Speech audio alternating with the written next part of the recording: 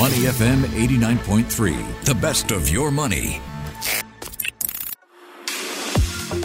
Market View Minutes on Money FM 89.3. Have you ever wanted to invest like Goldman Sachs? Well, today I have their latest research for you. It's about good investments linked to the U.S. new Inflation Reduction Act. U.S. President Joe Biden signed that legislation into law earlier this month. The bill invests nearly $440 billion US dollars to counter climate change and rein in pharmaceutical prices. Clean energy stocks have already received a big boost from this piece of news. But Goldman Sachs says there are other less obvious beneficiaries that have yet to receive Wall Street's love.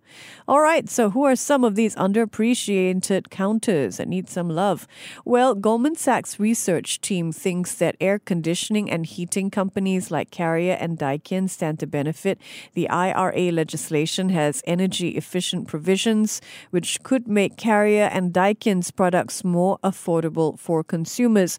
Two other areas to consider are infrastructure and clean hydrogen.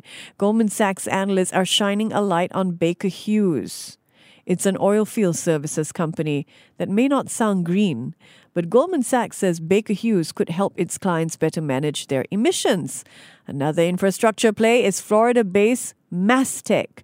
Mastech focuses on the electrical infrastructure that is needed to carry renewable energy from the place where it's generated to consumers. Mastech shares down more than 12% since the beginning of the year.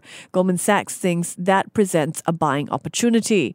On the hydrogen front, Goldman Sachs analyst points to two companies, Siemens Energy and a company called Nel. Nel is based in Norway, but it has a lot of exposure to the U.S. market.